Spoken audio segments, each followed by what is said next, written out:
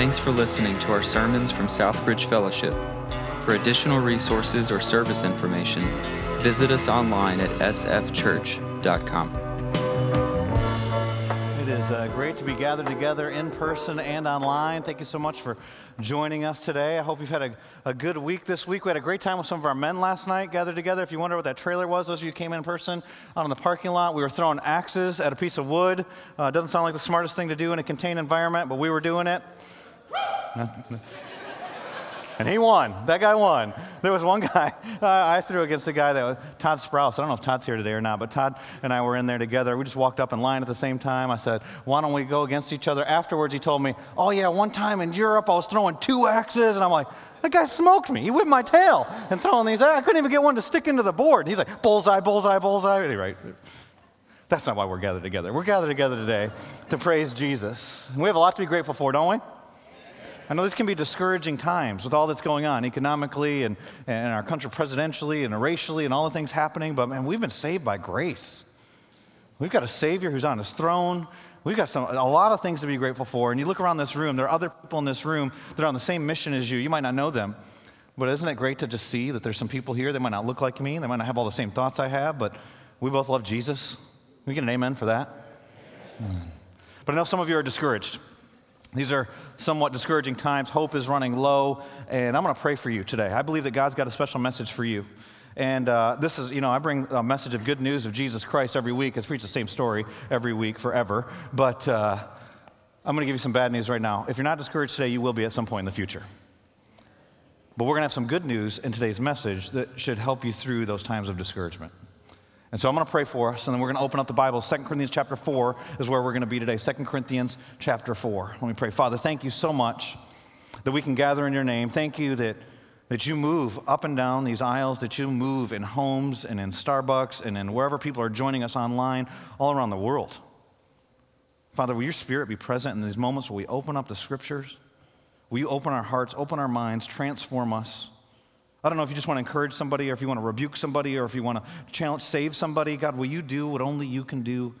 And will you take my words and use them and have whatever conversation you want to have in whoever's heart and whatever story that might not even know any idea what's going on, but will you speak? In Jesus' name I pray. Amen. Well, oftentimes things don't go as we plan. And that can be the simple mundane things of life, or it can be the big picture things of life, how things are going in a marriage, how things are going in a career, or how things are just going on your to-do list. And I mentioned throwing axes with Todd yesterday. The lady told me, she said, if you really want to stick into the wood, you got to really give it some oomph. And I was a little hesitant to give it some oomph because I didn't want the thing to bounce back to me. And I said, well, I don't want that thing bouncing back. She goes, I've only seen that twice. And I was thinking, so it has happened. It can happen right here. Last week was our first week gathering together in person in about 7 months. And so on Saturday, I tried to have a pretty low-key day. I was organizing my closet. That's not a high-stress activity, just so you know. I'm taking shirts from the top shelf. I'm putting them on the bottom shelf. I was about 10 feet up in the air. I was standing on a stool, and I hadn't thought about physics in that moment. But I put all my weight on one corner of the stool because I didn't want to move a pair of shoes that I had on the stool. Next thing I know, all my weight is tipping backwards. The stool flips out from underneath me. The shoes actually went flying up into some shirts. On my way down, I'm yelling, ah, like death roar. No one's home at our house except for my oldest daughter. She's up in her room. I can hear music playing up there. I'm screaming. I hit my head on the way down. The wood shelf whacked me in the back of the head. I didn't feel good. So I touched the back of my head. There's blood on the back of my head. Oh, man, I'm going to shake this off. I had plans for the rest of the day. I was going to go running. I had some other projects around the house. I was going to finish the closet. So I finished the closet. Just so you know, I'm very A-type personality. I got to get this done. And go on the driveway. I'm throwing some things away from the closet, and I feel a little dizzy. I was like, all right, maybe I shouldn't go on a run. I go inside. I call my oldest daughter, Ella, come down here. Look at the back of my head. She comes down. Why do you want me to look at the back of your head? I'm not trying to up the back of my head game, okay? There's something back there. Can you look and see? And so she looks at the back of my head, and she's like, what did you do? I was like, I fell. She goes, that was that noise. And I was like, you heard me? You heard the death yell? You heard me crash? Did you not wonder, honey, is he dead? Like, you didn't have like a thought in that moment? She's like, it's bad, you gotta go. So for the next several hours of that day, I didn't go on a run, I didn't get to do the rest of my projects, I'm laying there with ice on my head. And you can get discouraged with simple stuff like that. So now you know why I wasn't throwing the axe harder yesterday. Second week, I'm not going to get an axe in my shin. Like, I'm not going to do that. But oftentimes things don't go as planned. I didn't get to do what I wanted for the rest of that day because things didn't go as planned. That can be discouraging. The word discouraging maybe brings up different thoughts in lots of our minds. It actually comes from the root word courage. And dis on the front of it, it means opposite. It's the opposite of courage. And so it's to lack courage. It's why oftentimes when we're discouraged, we lack motivation. And maybe we're even tempted to give up. There's a lot of reasons to be discouraged right now. Global pandemic, who knew that was going to happen? Most people didn't have that in their plan. When you were in 2020 in January and you're thinking, what am I going to do this year? Probably weren't thinking, I want to take a little shutdown for about 6 or 7 months. Everybody's going to be closed up. Political tension, we could probably see some of that coming. Economic downturn, probably didn't see that happening. Things going on in your own relationships. I bet you there are a lot of things that have happened that you didn't have planned. There's a lot of ways that we can be discouraged. But when we open up the scriptures today in 2 Corinthians chapter 4, we're going to see how to overcome discouragement as a follower of Jesus. These words of hope I'm going to give you really are only for people that are followers of Jesus. If you're not a follower of Jesus, then your hope is to place your faith in Jesus Christ. He'll change everything in your life, and I'll tell you how you can do that today too. But if you're a follower of Jesus, I want you to be asking yourself as we open up 2 Corinthians chapter 4, we're going to walk through the whole chapter. How can I overcome discouragement? In times when I want to give up, in times when I lack courage, how can I have courage when I'm discouraged? And so 2 Corinthians chapter 4, we're going to pick up in verse 1. We left off last week in chapter 3. We were talking as the Apostle Paul told us, if you want genuine spiritual transformation, authentic change in your life, then your heart has to be changed. It starts on the inside. And then God's looking to change hearts. We saw in 2 Chronicles chapter 16 and verse 9 that God's looking throughout the whole earth whose heart is wholly devoted to him. We didn't talk about it last week, but many of us have heard the verse in Proverbs chapter 4, guard your heart, it's the wellspring of life. We hear Jesus, the greatest commandment, love the Lord your God with all of your heart, soul, mind, and strength. God's coming after your heart. He cares about your heart. Transformation begins in the heart, but how does it continue as a follower of Jesus? It continues as we behold the glory of Jesus. Remember last week we talked about how it can't just be any Jesus. It's not just your version of Jesus and my version of Jesus, and we got social justice Jesus, we got patriotic Jesus, we got, moralistic Jesus, we've got grace-giving Jesus, we got the loving Jesus, the wrathful Jesus, Jesus that overturns tables, Jesus that comes and says, all come to me. You can't just pick the piece you like. There's one Jesus. There's one Jesus that left heaven, came to earth. There's one Jesus. It's the one way to get to the Father. There's one Jesus who died on the cross for your sins, and as you behold that Jesus, he transforms your life. Amen? And so in that, Paul was talking to us about what's generally true for all Christians. In chapter 4, he gets really personal. He talks about his own struggles with discouragement. And you'll notice there's a phrase in here a couple times. I won't read all 18 verses right now, but the phrase comes in verse 1, and it comes again later in verse 16. We don't lose heart. That means to lack courage. We don't get discouraged is another way that he's saying it. Look what he says. 2 Corinthians chapter 4 and verse 1. Therefore, so in light of the new covenant ministry where he's coming after our hearts, we were transformed by beholding Jesus. Therefore, having this ministry by the mercy of God, it's not because we earned it, God's gracious, he gives it to us. We do not lose heart. Might underline that. But we've renounced disgraceful, underhanded ways. We refuse to practice cunning or tamper with God's word. But by the open statement of truth, we will commend ourselves to everyone's conscience in the sight of God, even if our gospel is veiled, even if people don't get it. It is veiled, and that's imagery from chapter 3. It is veiled to those who are perishing, those who don't know Jesus yet. In their case, the God of this world has blinded the minds of the unbelievers to keep them from seeing the light of the gospel of the glory of Christ, who's the image of God. For what we proclaim is not ourselves, but Jesus Christ is Lord. With ourselves as your servants, for Jesus' sake. There's our message, and there's how we proclaim it. For God who said, let light shine out of darkness, has shone in our hearts to give the light of the knowledge of the glory of God in the face of Jesus Christ. But we have this treasure in jars of clay to show the surpassing power that belongs to God and not to us. And listen to this. We are afflicted in every way, but not crushed. Perplexed, but not driven to despair. Persecuted, but not forsaken. Struck down, but not destroyed. Always carrying in the body the death of Jesus, so that the life of Jesus may also be manifested in our bodies. Now listen, if anybody had reason to be discouraged, it's this guy. Did you read what he said? Afflicted in every way.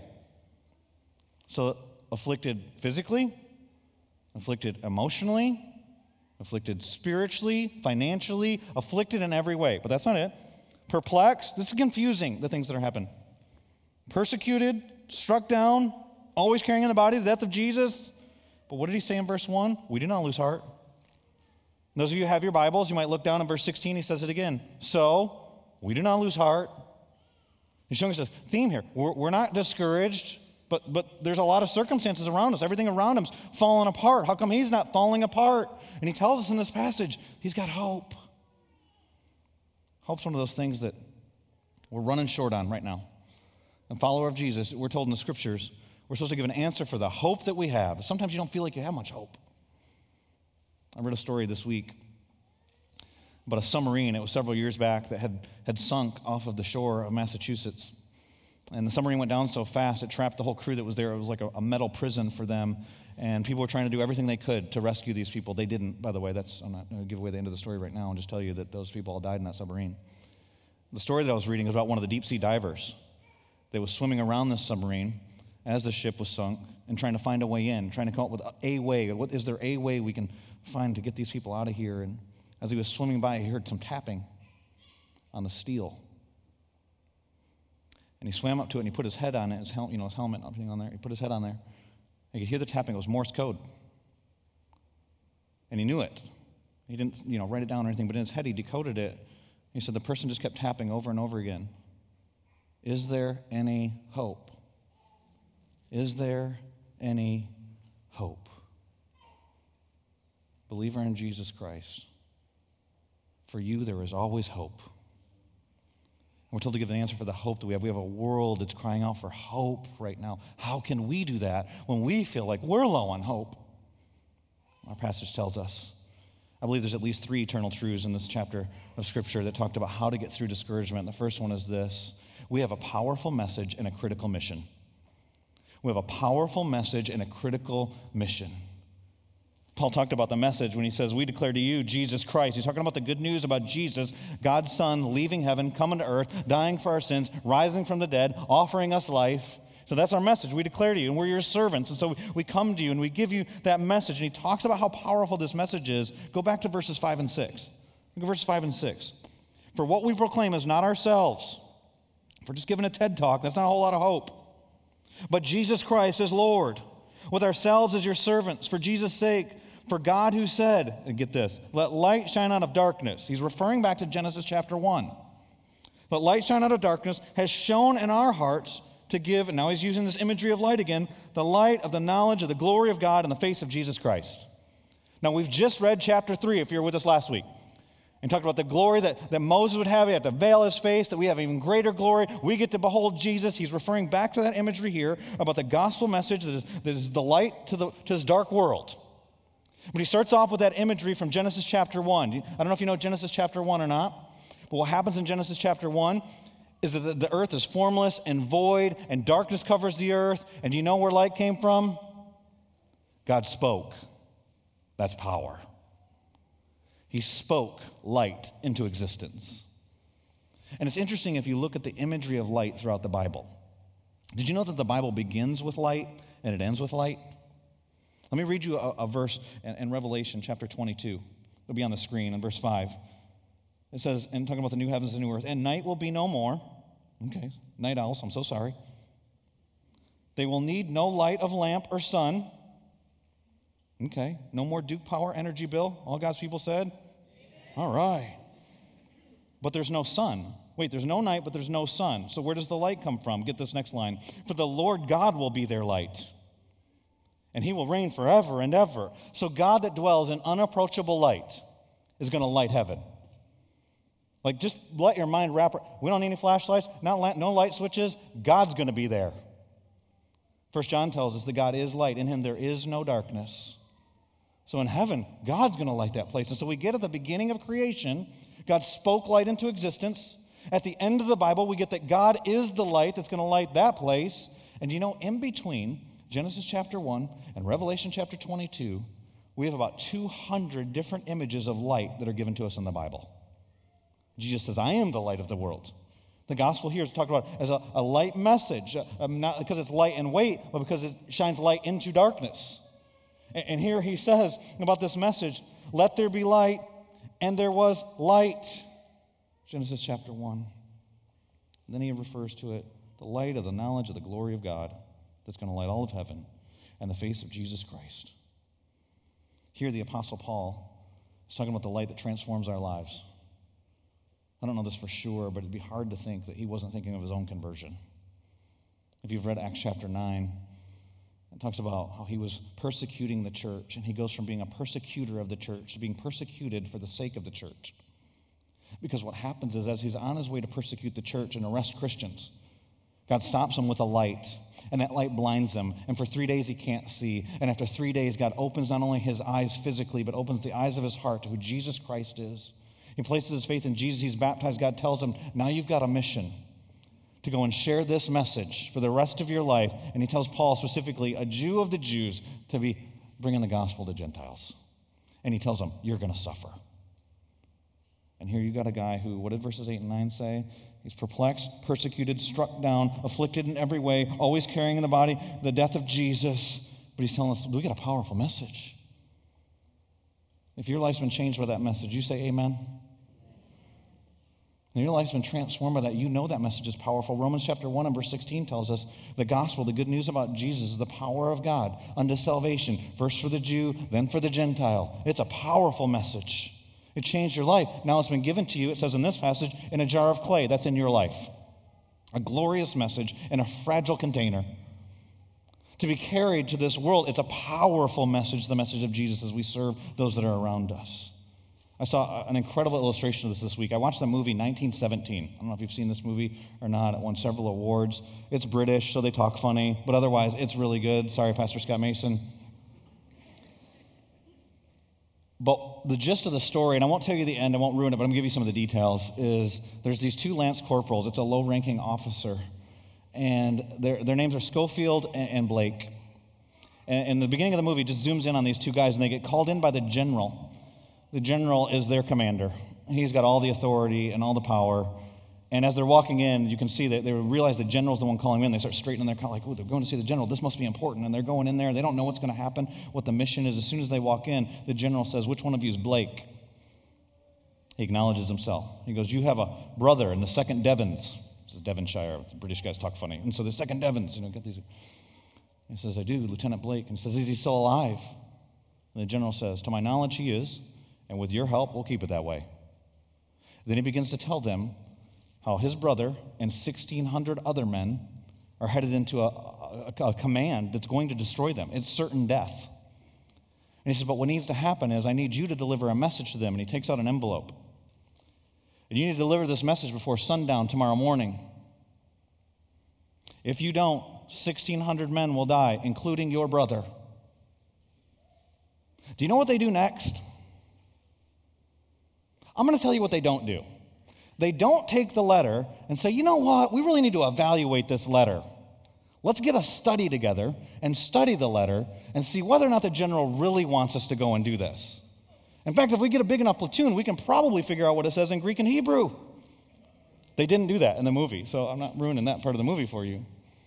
They didn't really debate and strategize and decide, how are we going to fund this mission? Like, how are we going to do these things? You know what they did? They went. In fact, what happens, it's actually interesting if you watch the nuances of it. One guy goes. The other guy follows him, but one guy, Blake, goes. You know why? Because his brother's out there. The other guy, Schofield, says, wait, we need to talk about this. And you know what Blake says? Why? And he starts running. And then Schofield says, maybe we should wait until after dark. And why? Like, no. We've got a powerful message. You could save 1,600 lives. And my brother's one of them. And Blake went because it was personal. I've asked our church for years, do you have one person in this city that you're praying will come to Christ? Just one. Just one. It's got to be personal, the message does. 1,600 men. Do you know how many people, by their own profession, in the triangle are headed for a Christless eternity? 1.6 million. We have a more powerful message than Blake had, but Blake was urgent. And I won't ruin the movie, but you know what happens over the next little while? The general actually told them there won't be any resistance. The Germans have pulled back. I don't want to ruin the movie, but there was resistance, or else what are you watching for 2 hours, right? And so the very first place they go is a base that appears to be abandoned by Germans, but there's a tripwire in there, and they're underground, and they hit the tripwire, and Schofield goes up, he gets covered by rubble, and he can't see anything, but everything's crashing on them. And so he comes to this valley he's got to jump across, but he can't see anything, and Blake says, "Trust me, jump." He's got to continue to take steps of faith. And then for 2 hours, we see setbacks and sacrifices and discouragements, physically, emotionally, in every way that you can imagine, but they keep going. Do you know why? Because they have a powerful message. Could save the lives of 1,600 men. Men that think that they're headed in the right direction, but their path leads to death. And they've got a critical mission to get that message to them. Now, can you imagine if Blake, when he heard that message, had gone out and come up with excuses for why not to go tell his brother? Like, as a moviegoer, I'm not talking about Jesus, I'm not talking about any of that stuff. Like, if you're just sitting in the movies, remember back in the day when we could sit in the movies, you're sitting in the movies, and you're watching this, can you imagine what people would have done if Blake had gone, message, my brother's going to die, and he said one of these things? I wrote a list of things that he could have possibly said. He could say, "I've never shared this message before. What if I do it wrong?" What do you think the audience would have done? He said that. He could say, "I think I'll just try to live out the message, and then my brother will see that I'm headed in a different direction, and then he'll ask me about the direction I'm headed in, and then hopefully he'll head in my direction. But I'm not going to tell him." He could say, "I don't know if my brother will listen. What if he doesn't like the message?" He could say, "I think what the general wrote is not that politically correct. Let's change it a little bit so it's more palatable for my brother." He could say, "I'm not the strongest soldier. Let's run a boot camp. We'll find out who's the strongest soldier. Then we'll pool our resources together. We'll send that soldier, and then we'll pretend like we all are doing something." There's a lot of reasons he could have come up with that anyone, Christian or not, would have gone, "What's wrong with this guy?" And I think those excuses sound pretty familiar to many of us because we've made them about the gospel. But you think about a powerful message, we're not just talking about saving your life, we're talking about eternity. The Bible says there's a way that seems right to man, but in the end it leads to death. The wages of sin is death. The gift of God is eternal life. We've been given that eternal life. All of us who said amen, been given that eternal life. And then our commanding officer says, "All authority in heaven and earth has been given to me, therefore go." I have all the authority. I've got all the power. I've got a mission for you. Go. Make disciples. That's your mission. Not just converts, make disciples. Baptize them in the name of the Father, the Son, the Holy Spirit. Teach them to obey everything I've commanded you. Everything you know about the spiritual life, you share that with them, and I'll be with you. I'm going to manifest my presence with you as you live out the mission. I'll be with you. There will be resistance. Which leads us to our next point. You've got a powerful message and a critical mission, but there's going to be resistance. But here's the good news. God has a gospel purpose in all of your pain. God has a gospel purpose, not just a purpose, a gospel purpose in all of your pain, if you're a follower of Jesus. Now, if you've seen people grieve, mourn, go through suffering that don't have Jesus, I'm not saying there's hope in that. That just stinks. I would give you an assignment when I'm trying to unpack it, but we can talk more about it maybe in another message or something, but each of you as followers of Jesus should go to a funeral for somebody you know that doesn't know Jesus, and the people leading the funeral don't know Jesus. It'll overwhelm your heart with grief for the lack of hope. They'll talk about things. They'll talk about what a great guy was, how much he loved some sports team, loved being on the boat, making memories with his family, loved whatever, nice guy. He's in a better place, which is just language to make us feel better in that moment. There's no reason, no substance to believe that's true. There's a lack of hope. But if you're a follower of Jesus, even in the face of death, there's hope. Amen? Believers, you always have hope. But your leader, your Lord, Jesus Christ, told you, in this world you will have trouble. There will be resistance. But then he says in John 16:33, take heart.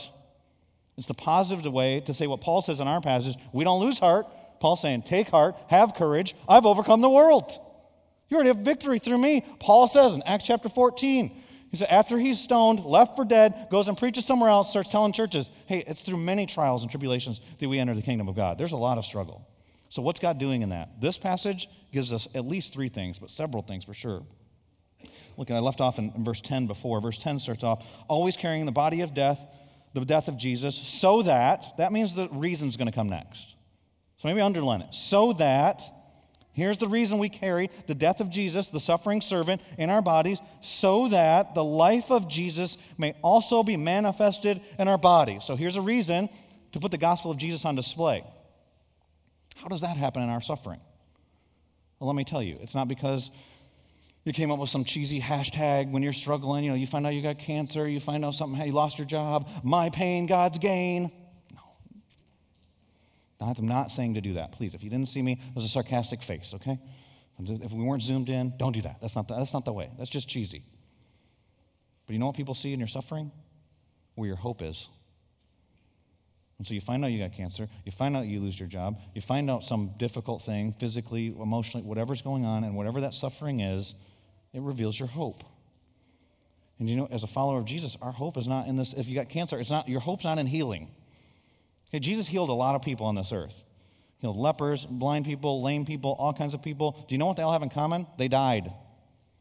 He raised Lazarus from the dead, John chapter 11. Do you know what happened to Lazarus? He died again. If he didn't, we'd all be going to hear that dude speak.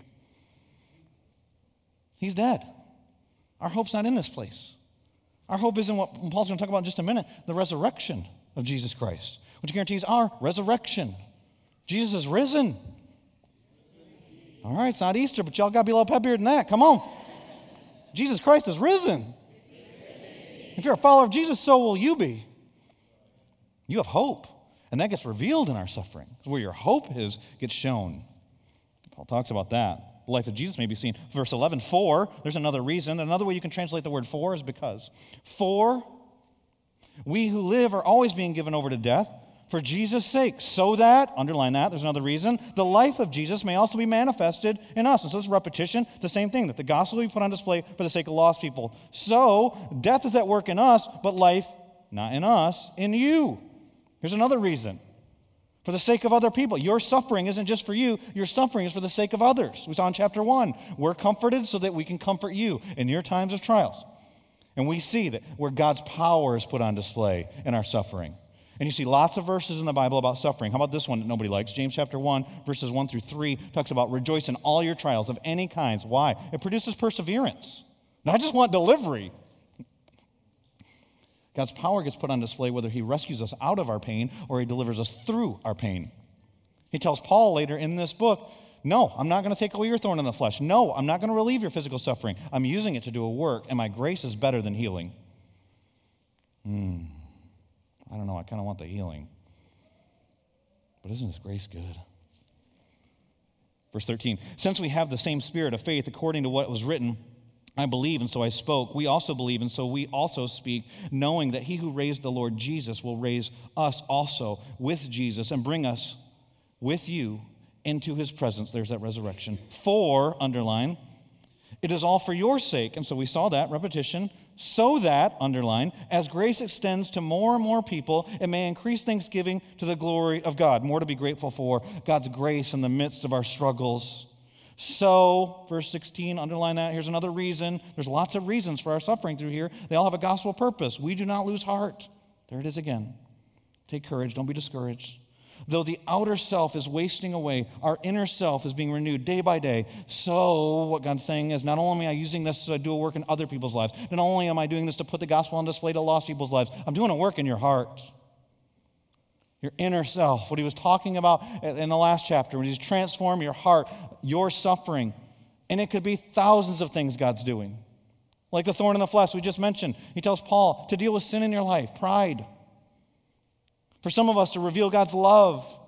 Cast your cares, if you don't have any cares, cast your cares on me. I care for you. To deal with your anxiety. Don't be anxious in everything. Be grateful, prayer, supplication. Let your request be made known to God. He'll give you the peace that surpasses all understanding. And so in all these different trials, he's doing different works in our heart to transform us to be more like Jesus. Because in our suffering, he pushes us to where we hope. Where do we hope? It's in Jesus. We behold his glory. We become more like Jesus. He's doing an inner work in us. I know this to be true. Not just because I read it in the Bible. My own experience, I've seen it in other people's lives. I told you, church, those of you who were here a few weeks ago, we had our outdoor service, and we paused in our outdoor service. I don't know if you remember this. We prayed for another church in our community, Journey Church. Their pastor, Jimmy Carroll, at that time was in the intensive care unit. And people have asked, did he have COVID? He didn't have COVID.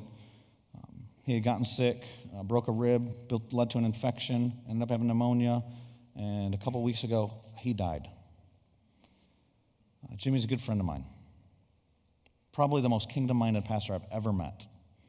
My favorite pastor in this city. There are other guys that love you guys, but Jimmy was my favorite. I remember the first time I had breakfast with Jimmy. We hadn't moved here to the city yet, and we were talking, and I just asked him. They had planted Journey Church about 18 months ahead of us, and I said, Jimmy, not sure we should plant this church. We want to make it all about Jesus. We want to connect people to Jesus for life change. We don't want to get caught up in a lot of the religious distractions, political distractions. We want to make a big deal about Jesus. We want to see real lives transformed from the inside out. And I said, where should we plant this church? You know what most pastors say? Zebulon needs some churches like that. Churches tend to, pastors especially, tend to be kind of territorial. These are my people. This is my thing. You know what Jimmy said? He said, you should plant right by us. He told me where they were meeting, and he told me other spots that were by there because there were so many lost people in that area. I said, we need a church like that. I remember one time riding in the car with he and his wife Beverly. We were on his college campus, and we were talking, and she looked at me and she said, Jimmy Carroll's the only man that I've ever loved. And for the past 4 years, Beverly has been going through a battle with cancer. And pray for their church, pray for them. They're struggling right now. Not as a church, but just in the emotions of that. And Jimmy was her primary caregiver, and so you can imagine before he was in the intensive care unit, what he was dealing with. And they did a video for their church. Many people have seen it. Thousands of people have seen it. It's gone around. And in it, he talks about suffering. One of the lines I love that he says, one of his favorite authors is A.W. Tozer, and Tozer says that the most important thing about you is what you think about God. And Jimmy said about his pain, he said, don't compare our pain with, everybody experiences their pain different. We don't need to compare our pain with each other. But he said, but don't decide what you think about God when you're in the midst of pain. Decide what you think about God, whether you're on the mountaintop or you're somewhere that seems normal to you, decide then. And he said, you know what I know to be true about God? God loves me. And God's got a plan for me. God is good. Even when the circumstances around me seem to say that he's not good, I already know that he's good. And so we cling to that. We're in the midst of darkness, and when he was saying those words, encouraging my soul so much, because I watched the video after my friend died, and I was discouraged. I texted one of our deacons in our church. I said to him, we got this vision for reaching the city. We know that we can't do it as Southbridge on our own. I thought that Journey and Jimmy would be such a key piece of that. Now he's gone. That was how I was feeling in that moment. And a deacon wrote me back. He said, well, some people's lives are like a tsunami. They just hit you. And some people are like a ripple effect. Maybe Jimmy will be more like a ripple effect in the way that we function as a church, of being kingdom-minded. The way that we function as a church, of just one of the things that Jimmy always had this mentality, it's not going to be my fault you don't know about Jesus. What if we all had that mentality?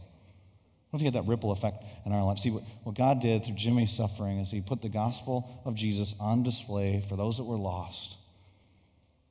He encouraged my heart as another follower of Jesus, and I know that God was doing a work in his heart because he shared it in the video as he was walking through it with his wife. It's real. God's got a gospel purpose in all your pain, follower of Jesus. You've got a critical message, powerful message, a critical mission. And then he tells us in this passage, and I'm just going to gloss over this. We're going to set it up for next week about the need that we have to focus on eternity, that we have an eternal glory that outweighs any temporary troubles. An eternal glory that outweighs any temporary troubles. And I just want your heart to be encouraged by this. If you grasp this, we're going to unpack it more next week, but if you grasp this, you get this not into your mind, not in your notes as you're taking notes today, but if this gets in your heart, this changes everything. Look what he says in verses 17 and 18. 2 Corinthians, I'm not even in the right testament. Anyway, 2 Corinthians chapter 4, verses 17 and 18. For this light momentary affliction. What? Did you read verses 8 and 9? Every kind of affliction? So whatever you're going through, he knows what you're talking about. And we just read in this passage. We don't need to go to chapter 11 where he talks about being flogged 5 times, where he talks about being stoned multiple times, where he talks about being robbed, where he talks about being persecuted, he talks about being lied about, where he talks about being betrayed by believers, where he talks about being all the emotional stress that he has. We don't need to read that. Just read this passage. Persecuted. The guy was stoned, left for dead. He said, light and momentary.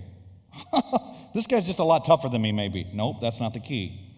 For this light and momentary affliction is preparing for us an eternal... We're being prepared for eternity? An eternal weight, and so you see the contrast, light and momentary, weight of glory, beyond all comparison. How does that happen? As we look not to the things that are seen, temporary, but to the things that are unseen, eternal. For the things that are seen are transient, temporary, but the things that are unseen are eternal. In fact, you can go back through that list in verses 8 and 9. Just do it for a second. Look at verse 8 and 9. Afflicted in every way, that's temporary. but not crushed, that's eternal, because you have a hope, believers.